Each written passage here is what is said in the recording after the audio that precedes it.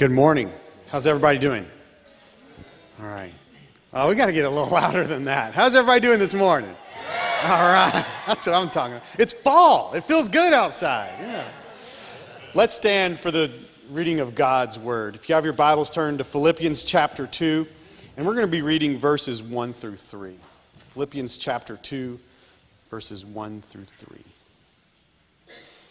If therefore there is any encouragement in Christ, if there is any consolation of love, if there is any fellowship of the Spirit, if any affection and compassion, make my joy complete by being of the same mind, maintaining the same love, united in spirit, intended on one purpose. Do nothing from selfishness or empty conceit, but with humility of mind, let each of you regard one another as more important than himself. Let's go to the Lord in prayer. Father God, as we come before you, Lord, give us that spirit of humility. Help us to think about others, Lord. Lord, help us to glorify you in everything that we say, do, and think. Lord, we want to especially pray for the youth that are coming back, that you will just keep them safe, Lord, that they will recall to their minds the things that they've learned this weekend from your word and from the lessons and the speakers, Lord. And we just thank you for the ones that are visiting us from college and the college and career. We just thank you for them. Lord, I pray that you will just be with them, give them an extra blessing, Lord, that they will find a good church, a good college group that will encourage them and lift their spirits as they are just trying to understand and figure out who you are and what you're trying to show them.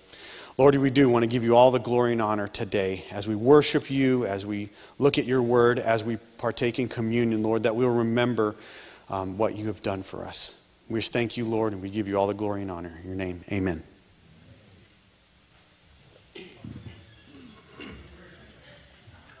You don't know whether to sit or to stand, so anyway. But, we should, when we come together, we should be amazed at who God is. Every time we think about who God is, we should be amazed at him. And so that's the reason why we come to worship him this morning, is to stand amazed in the presence of Jesus. So let's all sing on that hymn there, I stand amazed in the presence of Jesus the Nazarene.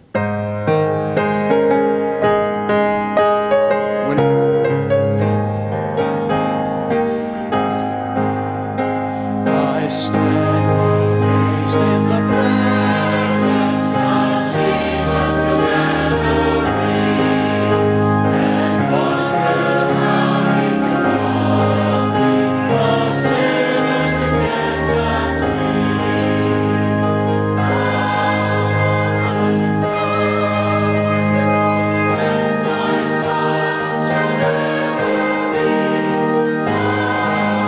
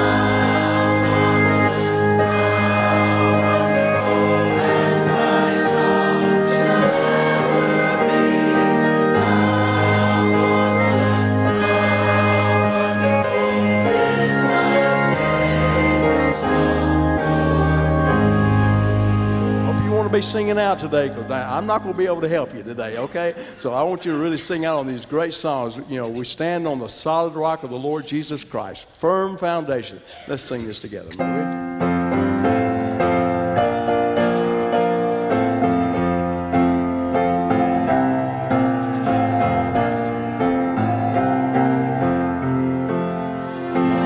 Hope is built on nothing.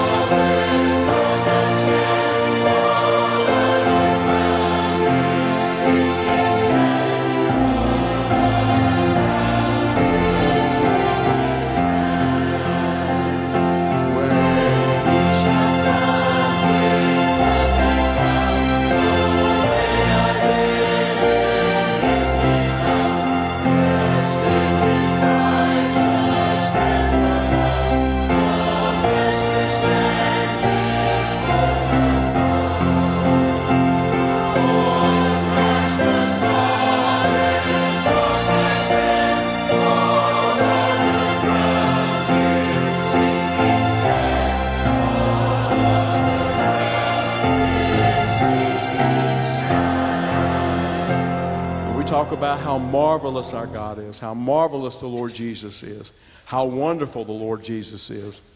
And He's our firm foundation that we stand on. It's not like sinking sand. It's a firm foundation that we stand on, the Lord Jesus Christ. And it's not only just His Word, but just in who He is. We can trust Him.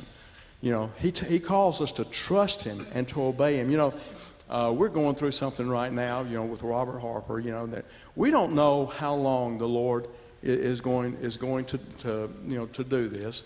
And so we're just having to learn to trust Him with that, you know.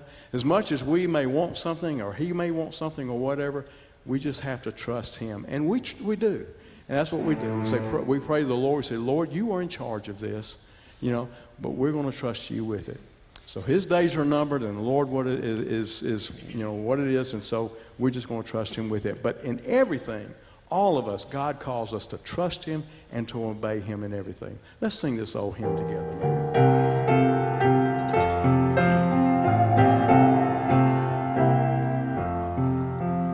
When we walk with our Lord in the light of His word, what a glory He sheds on our way.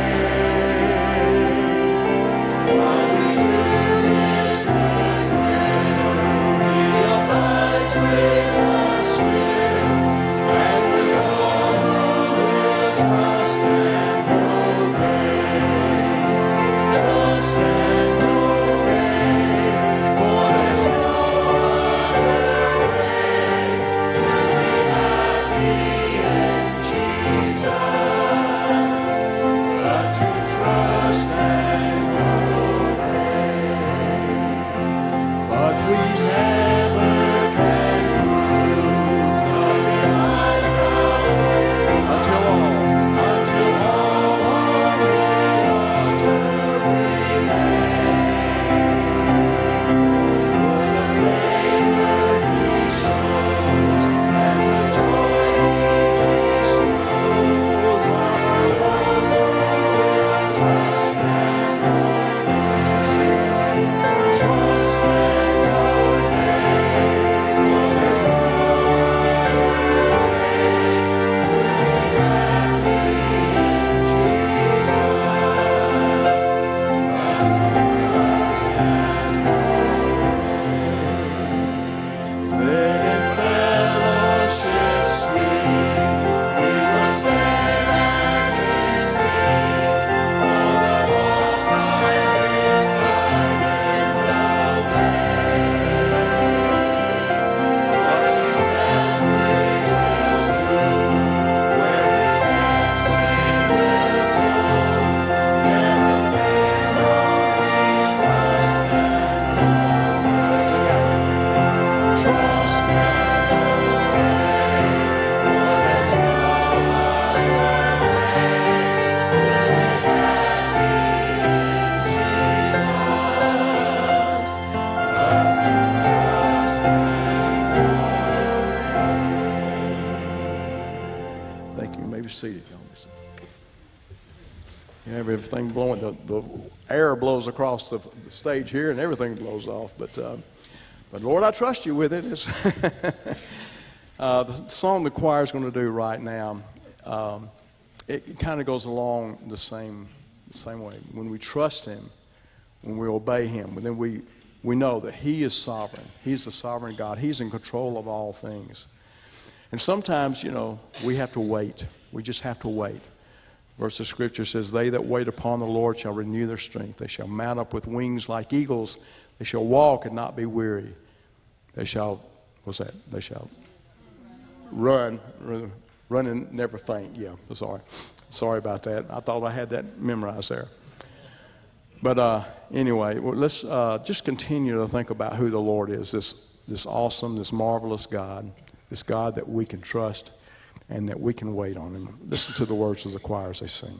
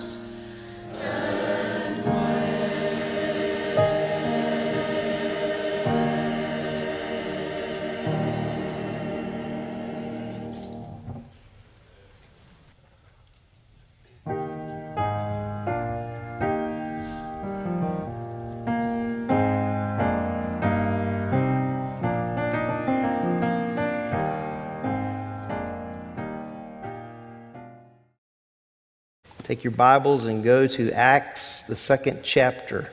Acts chapter 2. That's where we'll be this morning.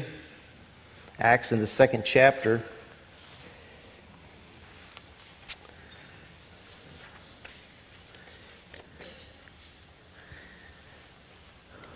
Did you know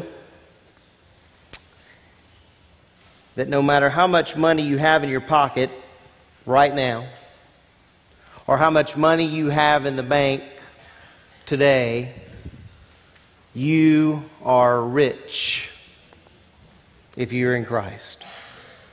Do you know that? You're very wealthy. To be in Christ is great wealth.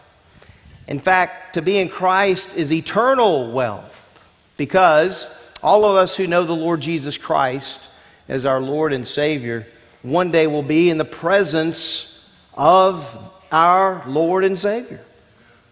And we are so wealthy, and I think sometimes we act like we're so poor. Might I encourage us to act like we're really rich? Regardless of whether you have $5 or $10 in the bank, you're really wealthy. And I really want to get that point across this morning because of the subject matter at hand. This morning we want to talk about the last pillar, which is the pillar of fellowship. And in the pillar of fellowship, we're going to come to the conclusion that you and I are really rich. Rich to be able to have fellowship with the Lord, and rich to be able to have fellowship with other believers. Now, I don't want you to think about the fellowship with other believers in terms of the people that are just in here, because the church is worldwide.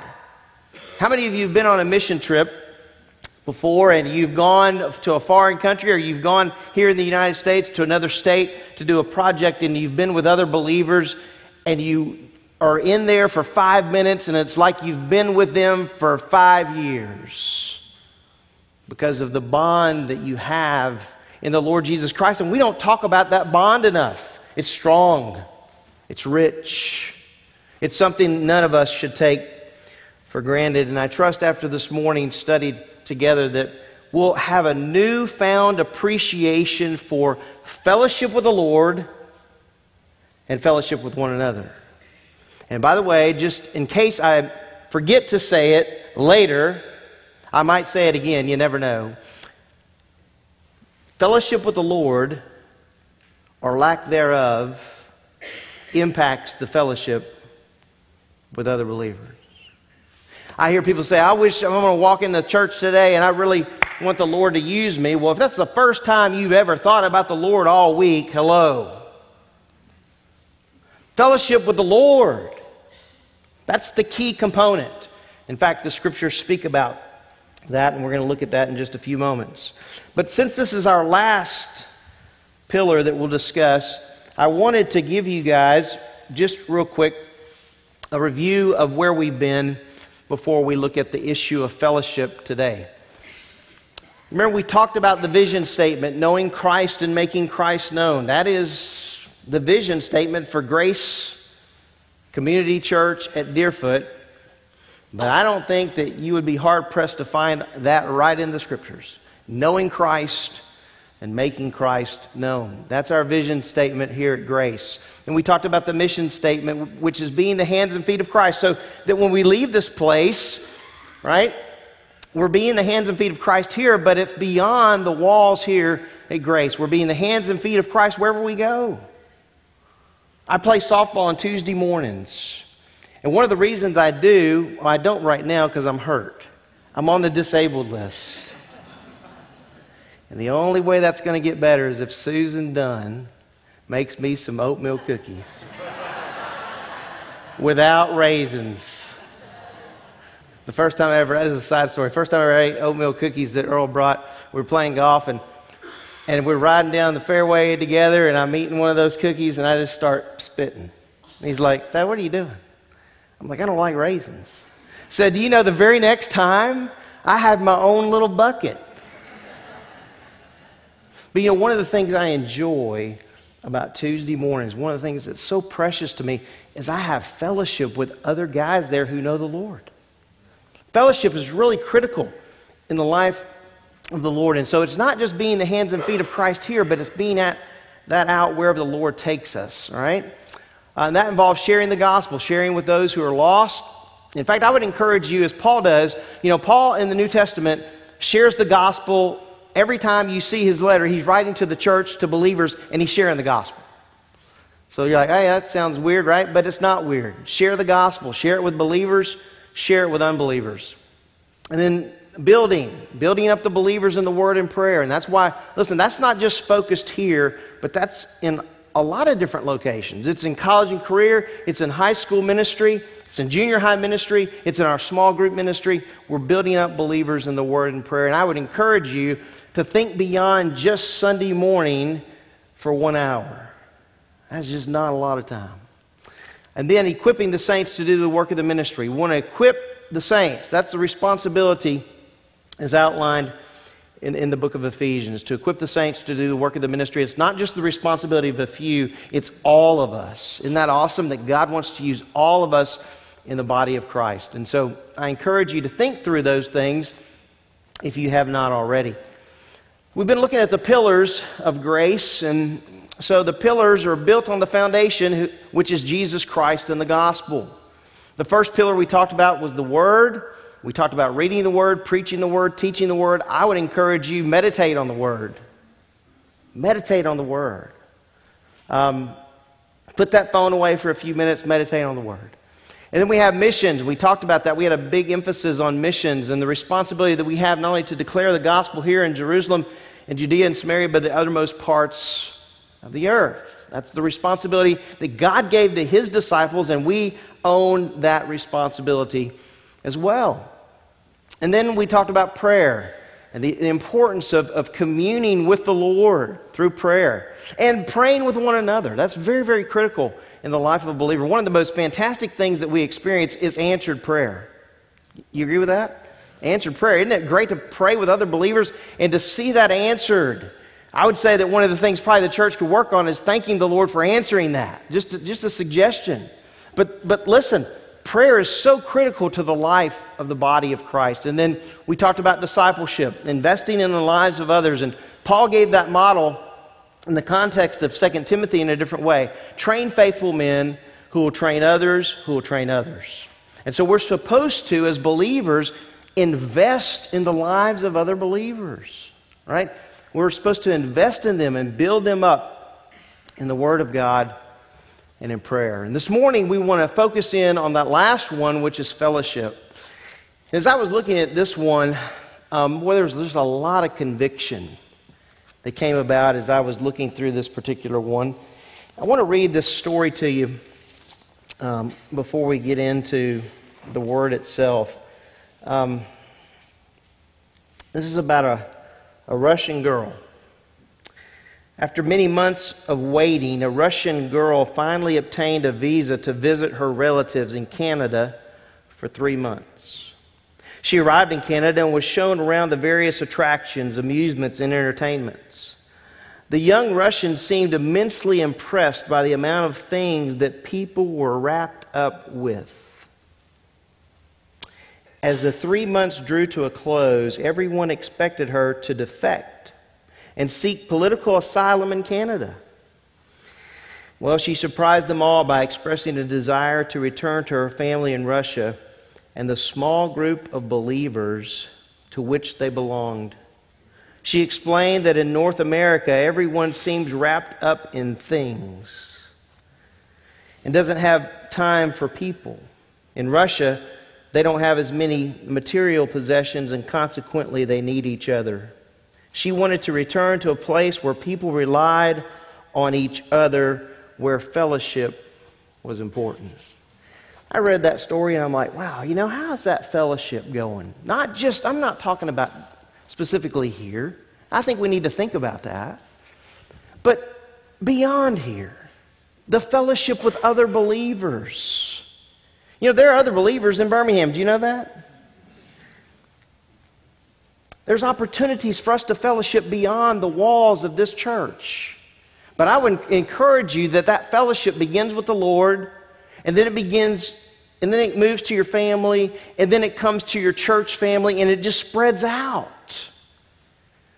And some in here going, man, I don't really want to do that. I like being an introvert, sit by myself, do my own thing, which is encouraged in our culture. I mean, as long as you have a phone, you're good, right?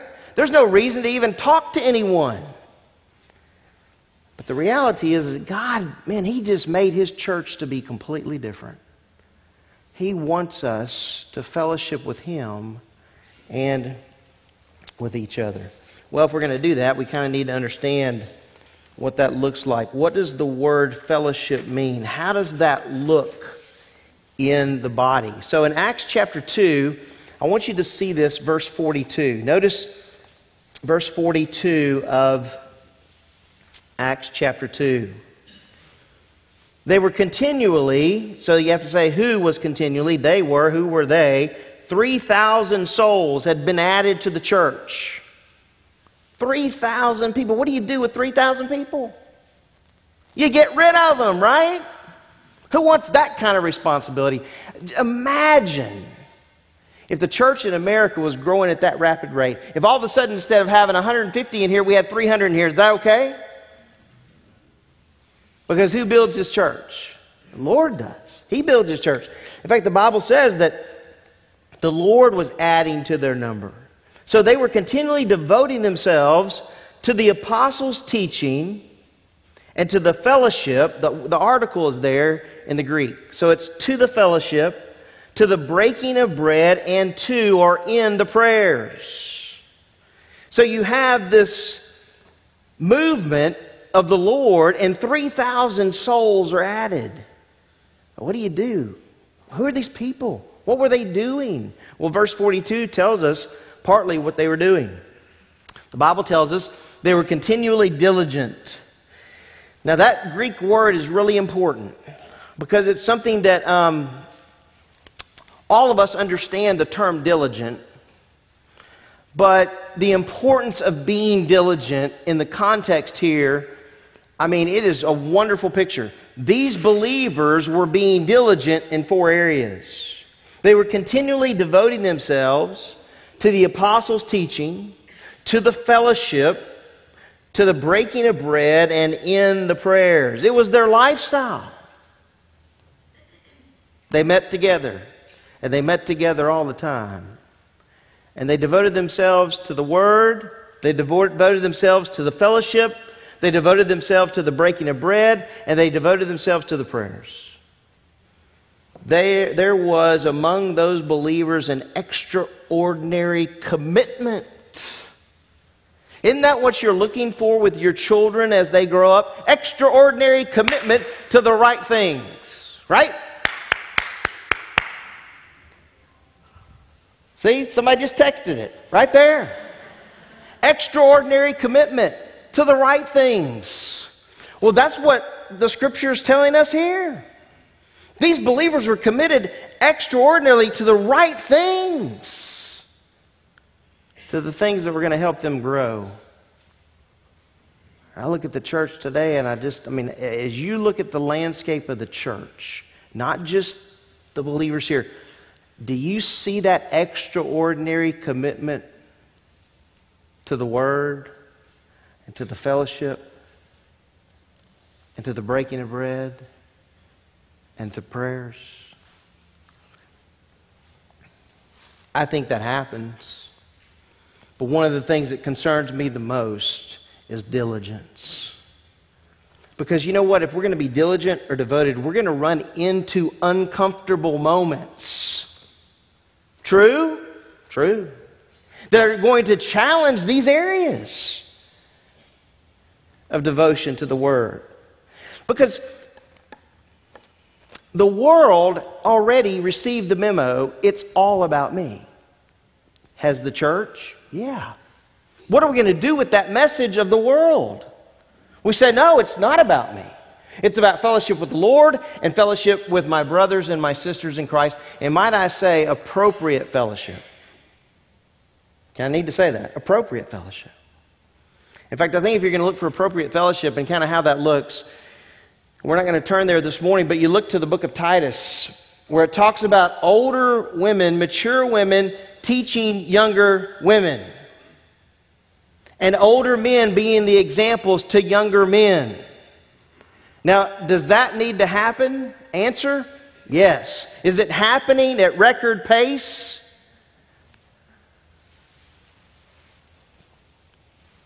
So these guys were continually diligent. The same term is used in Acts chapter 1, verse 14. When it says, describing the behavior of the disciples, it says, these all with one mind were continually devoting themselves to prayer. There was a diligence. There was a fervency here on their part to prayer. Same word, same idea. There was an extraordinary commitment on their part. So we see that diligence in those four areas. But then, secondly, what we see is that they were continually diligent in the fellowship. So he says the apostles' teaching, the fellowship. Now the word fellowship is important to understand. The word fellowship refers to communion or that which is shared in common. I really like that second phrase there, shared in common. Did you know there are things that we have in common, right? And then there are things we're different in. One of the differences, I'm a Razorback. How many of you are Razorbacks? None of you. I shared, my son is, yeah. Yeah, I got to tell you, this last night, Andrew and I were watching the Yankees. Let's go Yankees. So we're watching the Yankee game, and I'm listening to the Razorback game, and we're flipping kind of back and forth trying to keep up with it. And those lousy Razorbacks, they lost again, right? And they really are lousy. And so I looked over at Andrew. I said, man, Andrew, I think Alabama could beat us by 100. You know what he said? Dad, I'm kind of hoping that would happen. It'd be nice to kind of see that. I thought about that for a minute. I thought, yeah, that might be all right. We have things that we're different, right? Things that we, like food. All of us have different preferences when it comes to food. And then there are things we have in common when it comes to those things. But can I tell you something? Guys, the greatest and richest thing that we have in common is the Lord Jesus Christ.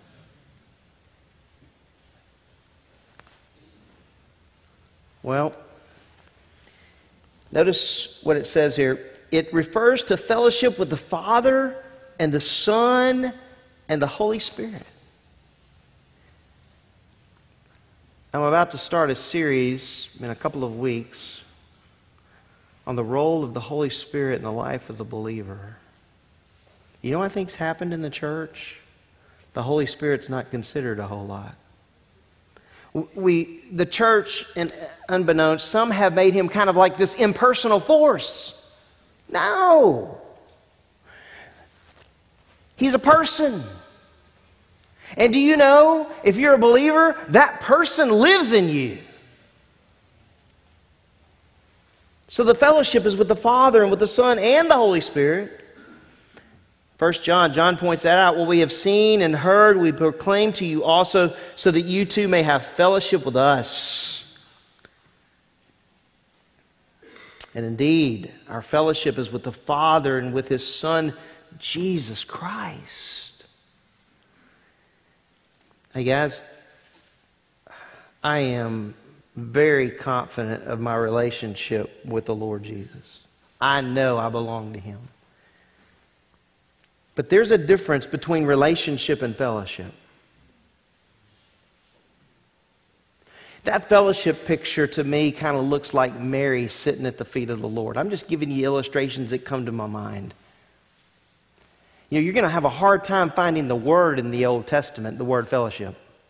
There's a couple of concordances that have references to two particular psalms where the word is used, but you don't see it like you see it in the New Testament after Acts chapter 2. But there's another example of a man who, just reading through his life, and there's not much said about him, but you go, wow, this guy understood fellowship. You know what I'm talking about? Enoch. The Bible says that Enoch walked with the Lord how many years? 300 years. Hebrews tells us that he pleased the Lord. I'm like, man, right, that's a good thing. So I'm thinking, what gets in the way of the mind of fellowship? Me, I get in my own way. Any of you ever get in your own way? People get in my way when I'm driving, but I'm not talking about that. I'm talking about getting in my way. Man, there's so many things that rob us. I mean, I know I illustrate that phone over and over again, but it's true. I mean, how many times has that interrupted your quiet time or fellowship with another believer? You know, sometimes, I'll be honest, I just want to throw that thing away. God wants us to commune with Him. All right, I've got to move on. So, not only with the Father and Son, but the Scripture tells us with the Spirit. Notice 2 Corinthians chapter 13, verse 14. The grace of the Lord Jesus Christ and the love of God and the fellowship of who? The Holy Spirit be with you all.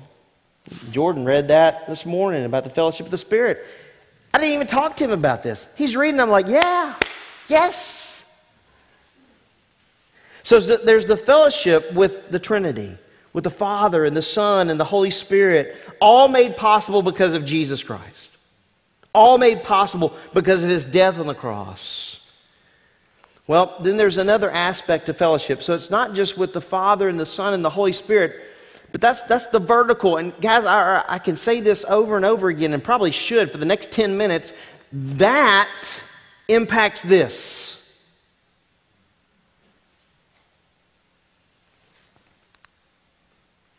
There's another reference point to fellowship in the New Testament. It's found in Philippians chapter 1 and verse 5, where Paul writes, I thank my God in all my remembrance of you, always offering prayer with joy in my every prayer for you all, in view of your participation. And the word there means partnership. There's a partnership. Do you know if you're in Christ today, I'm in Christ, if you're in Christ, we have a partnership. And that partnership is illustrated here in the Apostle Paul's life and in the life of these Philippian believers. Their partnership was what? In the gospel. It was in the gospel. I mean, what greater partnership? We have a partnership in the gospel. And Paul writes, from the first day until now, there was this partnership that existed between Paul and the churches.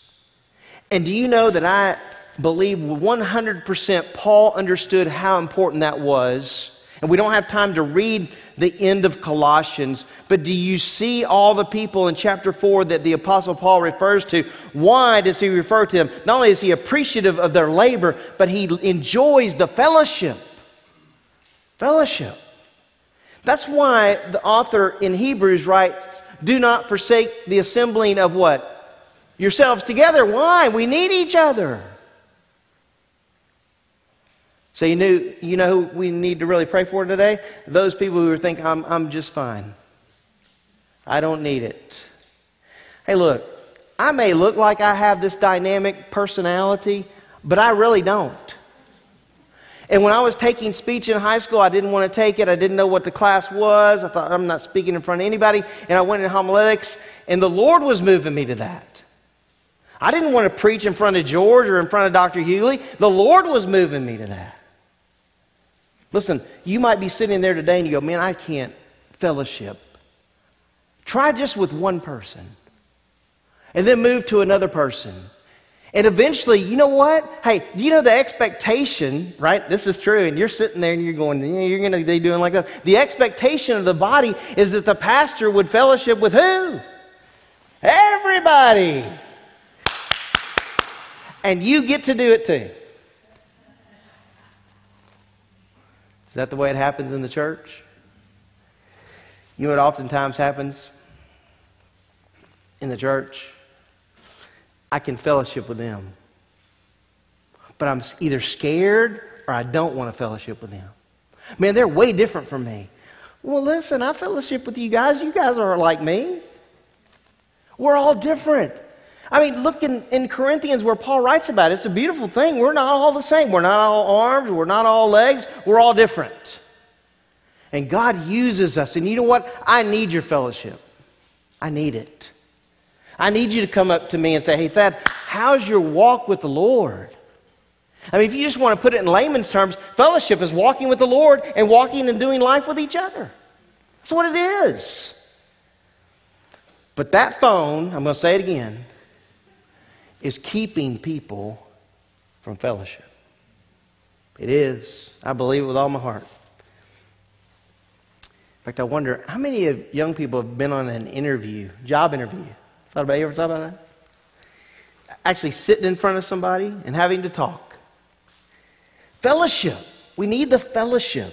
And Paul talks about the joint fellowship that he had with the believers there in Philippi. Well, we go back to Acts chapter 2 and we see that the believers there clearly demonstrated the fellowship with one another. It was crystal clear. In fact, we don't need any other text. We can just look at this one. How did that look? Well, first of all, they were together. Well, to be together, then I have to value what? Being together.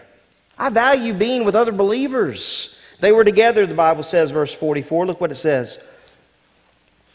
It says, verse 43, everyone kept feeling a sense of awe, and many wonders and signs were taking place through the apostles, and all those who had believed were together. You say, yeah, that's a different time, different place. They were all so close to each other. So what? I mean, I've heard people try to argue against this coming together using the fact that, oh, well, it was a different culture, different setting. You know, they were all lived on top of each other, basically. I mean, you may have even had in these 3,000 people, right, those from families who just were ostracized, and so the believers are coming together and rallying around those new believers. But just because we don't live right next door to each other, does that excuse us from fellowship? No. So it says, all those who believed were together. They had all things in common. In other words, they didn't let anybody go without what they needed. If there was a need, it was met. Hey guys, you know what? I want to commend us here at Grace. We do this well. When there are needs, I cannot tell you how many times I've seen where people are just hopping in there and meeting needs. That's a blessing. That's a blessing. And that's what was going on here in the early church. It says they had all things in common. Verse 45, look what it says. And they began selling their property and possessions and were sharing them with all as anyone might have need. Ugh. That doesn't feel comfortable, does it? But sometimes the Lord asks us to give away things to other believers, doesn't He?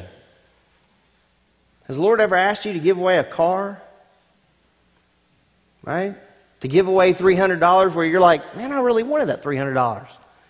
But see, that's the way the Lord works. The Lord puts it on our hearts to minister to other people who have need. They were sharing. They were selfless. They began selling their property and possessions and were sharing them with all as anyone might have need.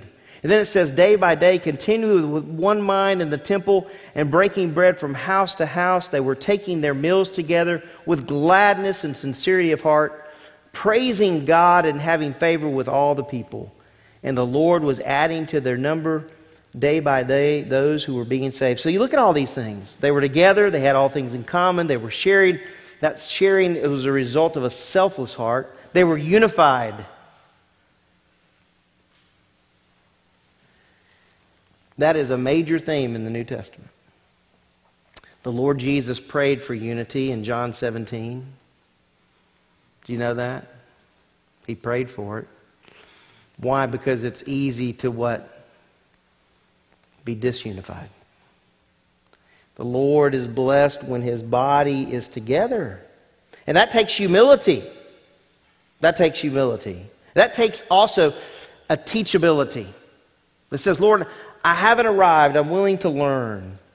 Then it says they were breaking bread together from house to house. They were fellowship. When we think about fellowship, we think about breaking bread, don't we? First thing that comes to our mind is, man, we're having a fifth Sunday dinner. We're going to fellowship. We even call it fellowship, right? But fellowship's a lot deeper than that. That's part of fellowship. but it's not the whole. They were breaking bread. There was a togetherness. And the Bible says in verse 47, they were worshiping together. By the way, Matt, I'd just add something just for us to think about in terms of worship. It says they were praising God continually together. Every one of us has preferences when it comes to music. How many of you knew that without me telling you? One of the great gifts that we have here at Grace is a diversity when it comes to our music. We have a choir. They do a wonderful job. They work hard. We need to appreciate those who diligently labor among us. I appreciate them. I mean, one of the songs I love, it's an old hymn, and Ron, we need to sing it more. The Old Rugged Cross. Love that song. And I know it's hard for young people. I get all that. I get that. I grew up sitting in a not a sanctuary like this, but because we didn't have chairs, we had pews. You know what pews meant? Your dad could keep you close by. Remember those days, right? You're in the pew, bam. So I remember those days. I remember being in a traditional, as they call it, church. Young people, I'd encourage you, appreciate those hymns. If you need a book to help you with that, I've got one. Because a lot of those stories, a lot of what we're singing is about real life stuff. But then there's the other side of it, the praise and worship. I mean, I'd love to be able to play one of these instruments. I can't. But I really appreciate the people who diligently labor and practice to do that, don't you? And it might not be your preference to have a praise team or a choir, but you know what's so awesome? At the end of it, as long as it's pointing to our Lord and Savior, isn't that the issue? With correct doctrine, by the way. Guys, they were praising the Lord together, and we have the privilege of doing that together.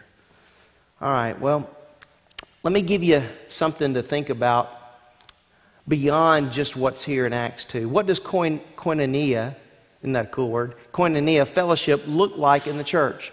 I want to give you some, and these are just a few examples, okay, beyond Acts chapter 2. We can see what was going on there. First of all, this is what happens in the fellowship, in the body of Christ, that we need to be devoted to one another in brotherly love. And if we're going to be devoted to one another in brotherly love, that means we have to get in each other's space. Secondly, give preference to one another in honor. That word preference is an interesting word in the Greek, and it means to go before. It means, the idea is putting others first. Easy to do? Yeah. No. Not easy to do. By the way, you can take those preference issues to, first of all, remember I talked about earlier, the home, the fellowship starts in the home, right? That preference issue. How does that work out in your marriage, right? It's an issue, is it not? So the word means to go before. It means putting others first. So I put my wife first. It's not about Thad. It's about Teresa. And all God's people said, amen. Right, honey? Amen. So we give preference to one another in honor. Then thirdly, we live in harmony with one another. Any of you ever been to an orchestra, like a live orchestra? Not just listening to it on the radio, but like a live orchestra. Teresa, I took my wife on a date years ago to the Allie Stevens Center. I think that's what it's called. Is that right? Allie Stevens Center? Same difference. All right, so I took her to that center, and there's an orchestra there. It's one thing to listen to it on the radio, but wow, to see how all those instruments come together. It's incredible. And I'm thinking, that's what the Lord wants all of us to do. Come together. Live in harmony. And then fourthly, We're to serve one another in love. That means we have to obviously put others first. We have to be kind and compassionate to one another. By the way, this is a very short list. You can make a long list of the one another passages. Do that this afternoon, right after you eat lunch. All right? Be kind and compassionate to one another. Admonish one another. Now, I put that one in there on purpose. That's not an easy one to do. Do you know what the word admonish means in the Greek? It means to give counsel. You say, that makes me, right? That doesn't feel good. But there's two thoughts with that. Advising, sometimes people need our advice. And by the way, that's biblical advice. And then sometimes admonishing means warning. Hey, we get warnings. You going around a curve, right? Before you go around that curve, there's a sign. There's a warning sign alerting you that there's a cliff. And if not careful, you would fly over the cliff. Well, in the Christian life, listen, we need people who are going to look at us and say, hey, you're about to fly over the cliff. You say, that feels weird. But it's what God wants. So it can mean advising, and it can mean warning. And the last one I'll give you is forgive each other. Just as God in Christ has forgiven you. Do you know in that Ephesians passage, forgiving one another, just as God in Christ has forgiven you? Let me tell you how God in Christ has forgiven you and me. He's done it unconditionally. He's done it sacrificially. Man. He demonstrated, right? The Lord demonstrated His love toward us. And then while we were yet sinners, Christ died for us. Sacrificial love, but unconditional love. All right, so those are just additional thoughts about the issue of fellowship. You know, when I was preparing for this, I was like, man, Lord, how am I really doing in that? And I'm going to give the report to you. That be all right? Be accountable to you about that? My fellowship with the Lord, I can go weeks and it really be good. Have you ever had that? Or weeks. And then there's an event in my life that happens and it's like a train wreck. Have you ever had that? And you're off that track and man, I want to tell you something. That's rough. And you know you're not right.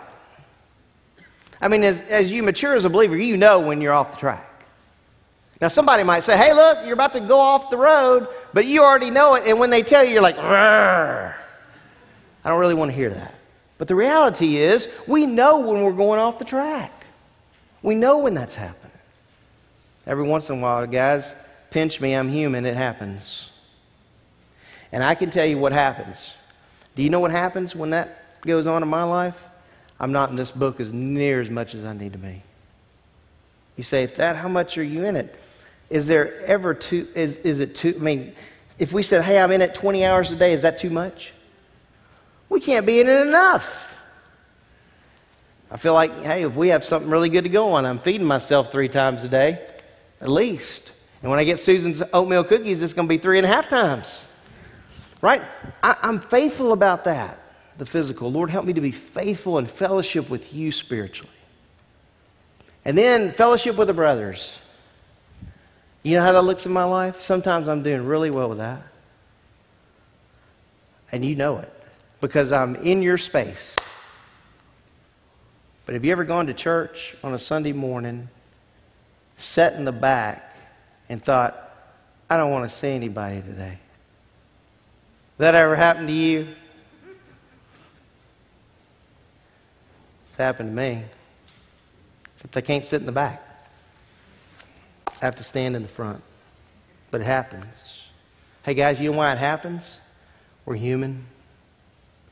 We have this flesh. So I say, is fellowship important? Yeah. Do we have examples in Scripture? All throughout Scripture. What are we going to do with the instruction that the Lord gives us? What are we going to do with the example? I'm glad we have examples in the early church. I believe we have it in Mary. I believe we have it in Enoch. There are others whose fellowship with the Lord was sweet and whose fellowship with others was sweet. Lord, help us to be the church that fellowships biblically. Let's pray together.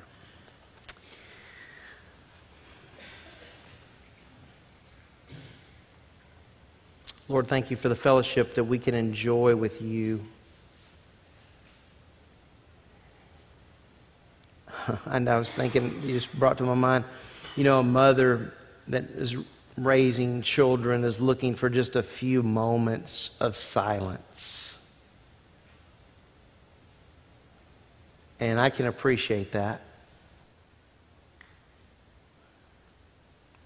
I pray that we would look for those moments of silence where we can fellowship with you, where we can be like Mary and sit at your feet and just take in what you're giving us. Lord, I think about David as a shepherd boy and the fellowship he enjoyed with you. We have the evidence in the Psalms that he wrote. Lord, I pray that we would enjoy the fellowship with you and that would just ooze out of us as we're together with one another, and that we will genuinely be interested in how our brothers and sisters are doing, how their walk is with you. How's life going? Help us to be discerning in how we enter into the space of others. Help it to be appropriate. Help it to be honoring to you. But Lord, make us bold when we need to be bold, but help us to be bold in love so that we're not a noisy gong or a clanging cymbal. Help us to be discerning. Help us to understand that the fellowship that we enjoy is beyond the walls of this place. And Lord, we have such a wonderful picture in the book of the Revelation of what that fellowship is going to be like. Your word tells us that there will be people from every tongue and every tribe and every nation. I can't imagine that. But all that fellowship will be centered around the person of the Lord Jesus Christ. As we come to your table today, it's an opportunity for us to fellowship with you and with our brothers and sisters that sit next to us. I pray that, Lord, you would help us right now just to have a couple of moments of just confession before you. Lord, we want our hearts to be right before you as we take the elements today, as we remember your body that was broken and your blood that was shed. So Lord, for a couple of minutes, we just want to confess before you our sin and our need for you.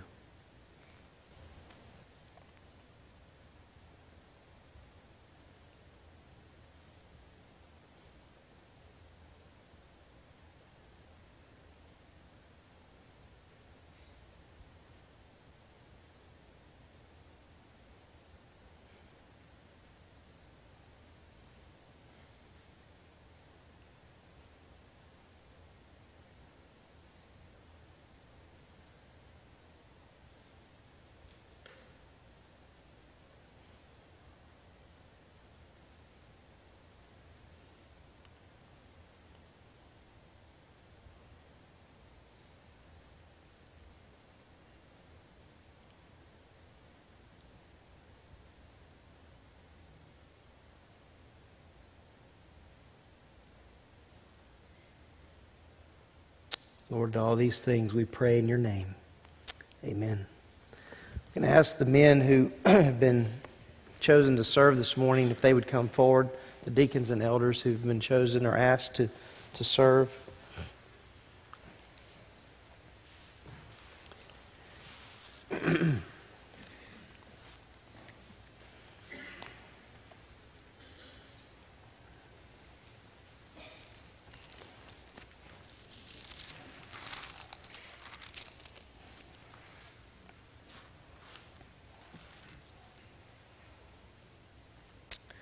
Apostle Paul writes these words, "For I received from the Lord that which I also delivered to you, that the Lord Jesus, in the night in which he was betrayed, took bread, and when he had given thanks, he broke it and said, 'This is my body, which is for you. Do this in remembrance of me.' In the same way, he took the cup also after supper, saying, 'This cup is the new covenant in my blood. Do this as often as you drink it in remembrance of me.'"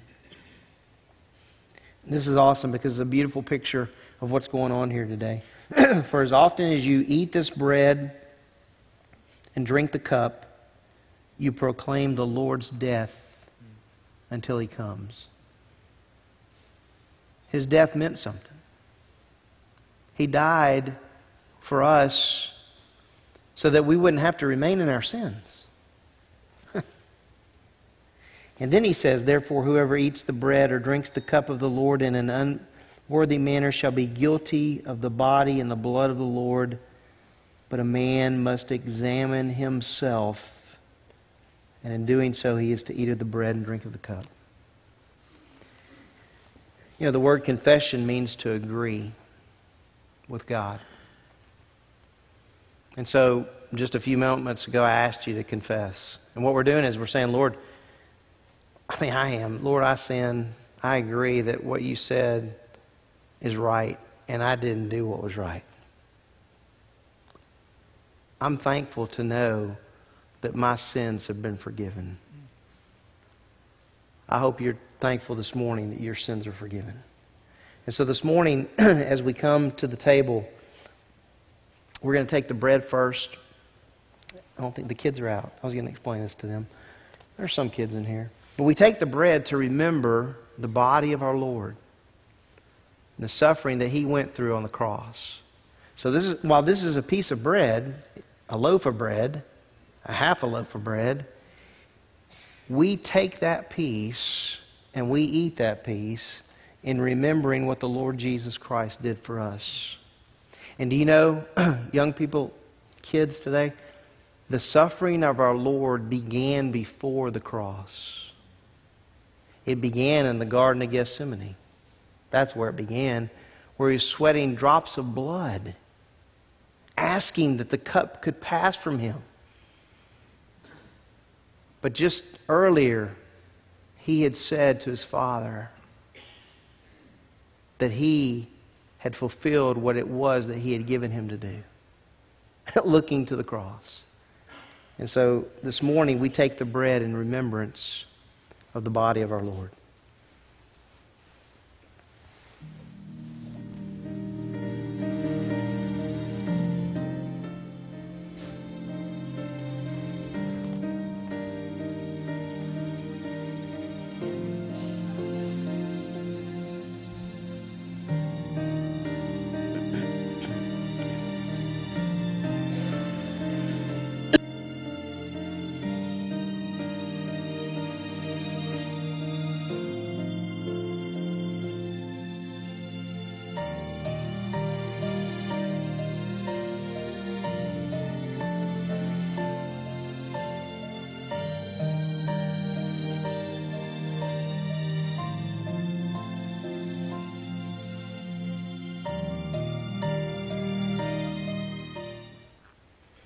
Steve, would you pray for the cup this morning?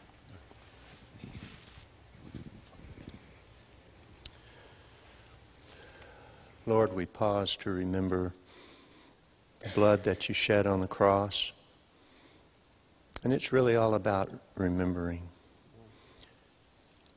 A time when we can think of you in reverence and respect for what you did for us. But it's also a time that we can participate in something together as a family. And so I thank you, God, for this ordinance that you gave it to us. And I pray that we might partake of it in a worthy manner. In Christ's name, I pray, amen.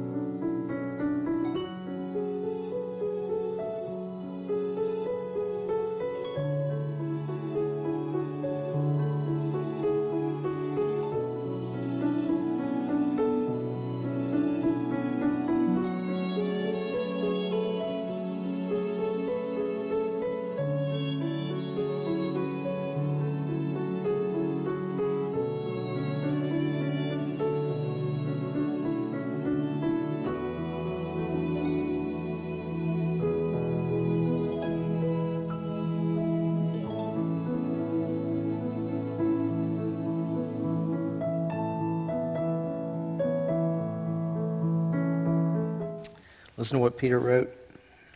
He said, knowing that you were not redeemed with perishable things. The word redeem means bought. You're not bought with perishable things like silver or gold from your futile way of life inherited from your forefathers, but with precious blood as of a lamb unblemished and spotless, the blood of Christ.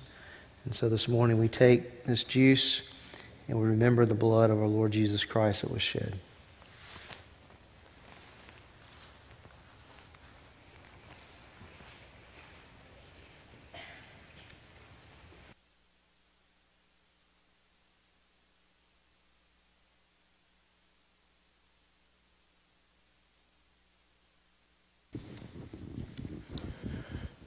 Many years ago, when we were back at the Springville Road Church, matter of fact, it was very early on in that.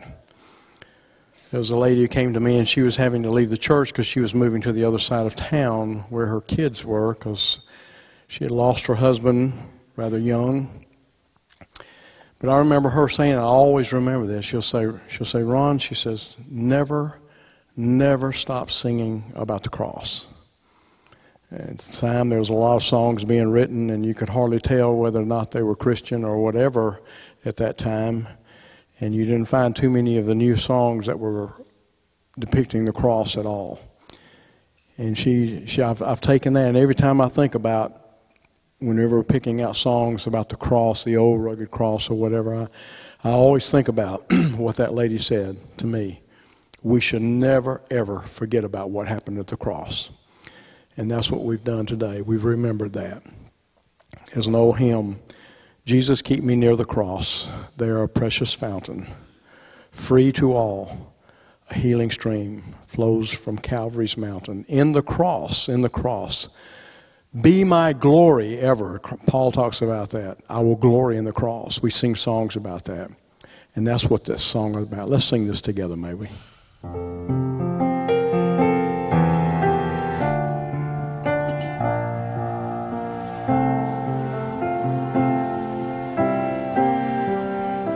Think about the cross. Jesus, keep me near the cross, where a precious fountain, free to all, a healing stream, flows from Calvary's mountain. In the cross,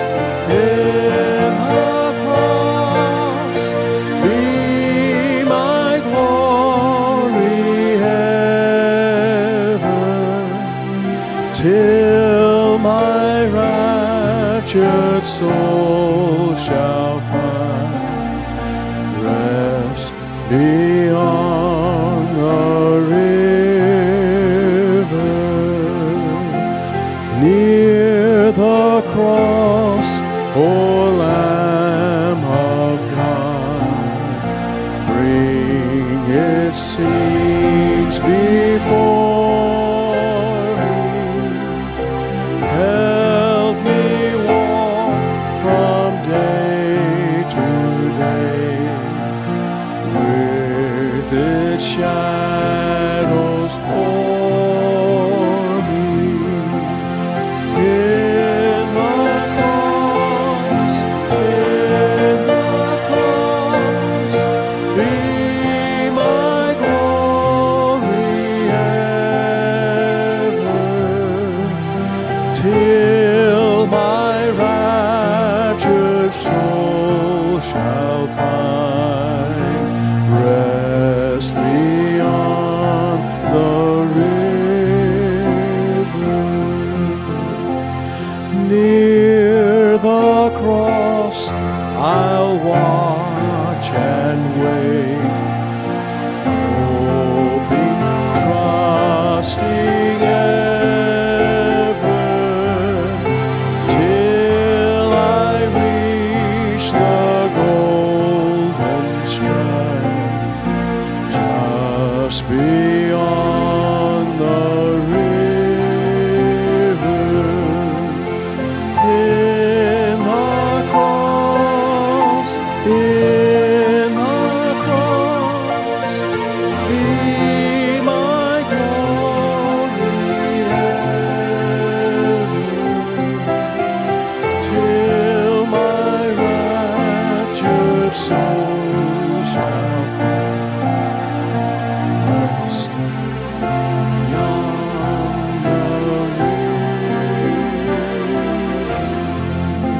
sing with me, no words. On a hill far away stood an old rugged cross, the emblem of suffering and shame. And I love that old cross, where the dearest and best for a world of lost sinners was slain. So I'll cherish the old rugged cross till my trophies at last I lay down. I will cling to the old rugged cross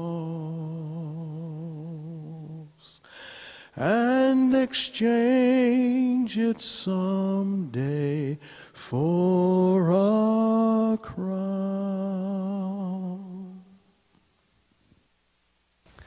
Amen. Friday I was in my office and it was quiet.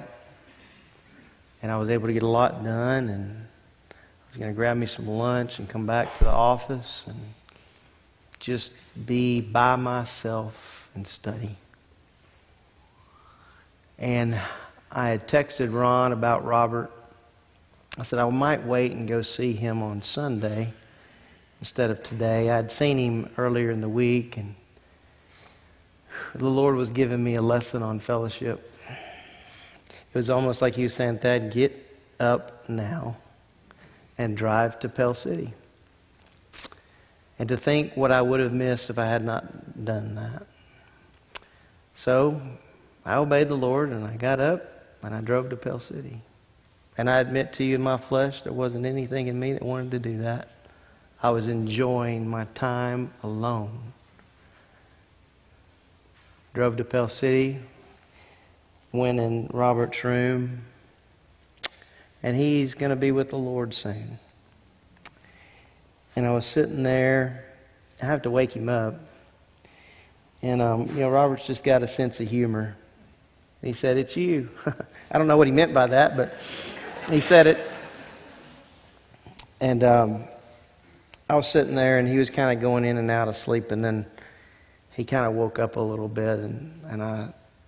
During that time, I was like, I'm going to read the scriptures to him. So I read Psalm 103. I don't know if he heard any of it or not.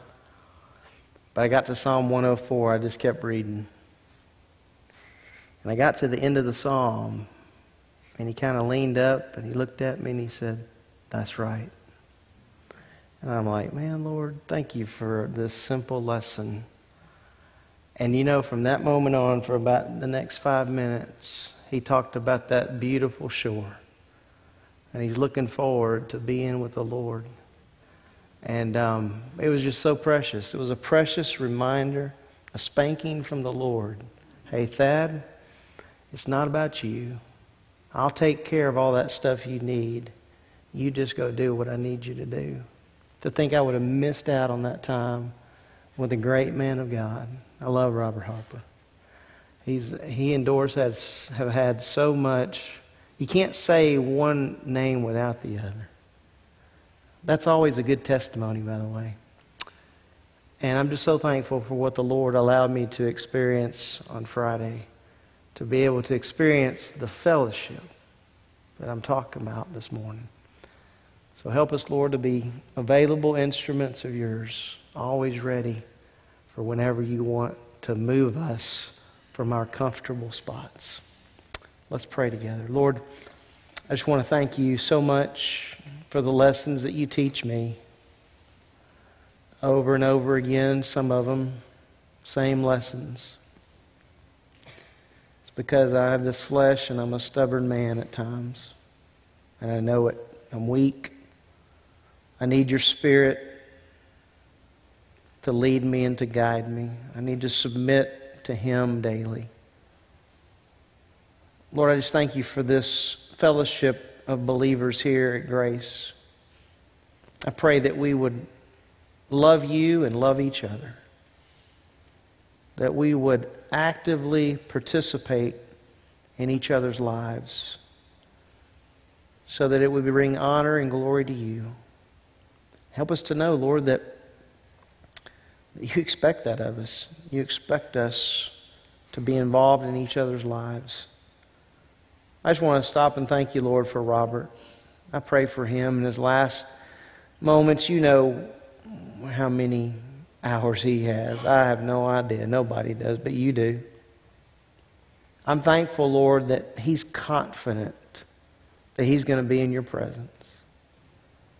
And Lord, I know he looks forward to that. I asked him Friday, I said, "You looking forward to heaven?" He said, "Yes, sir."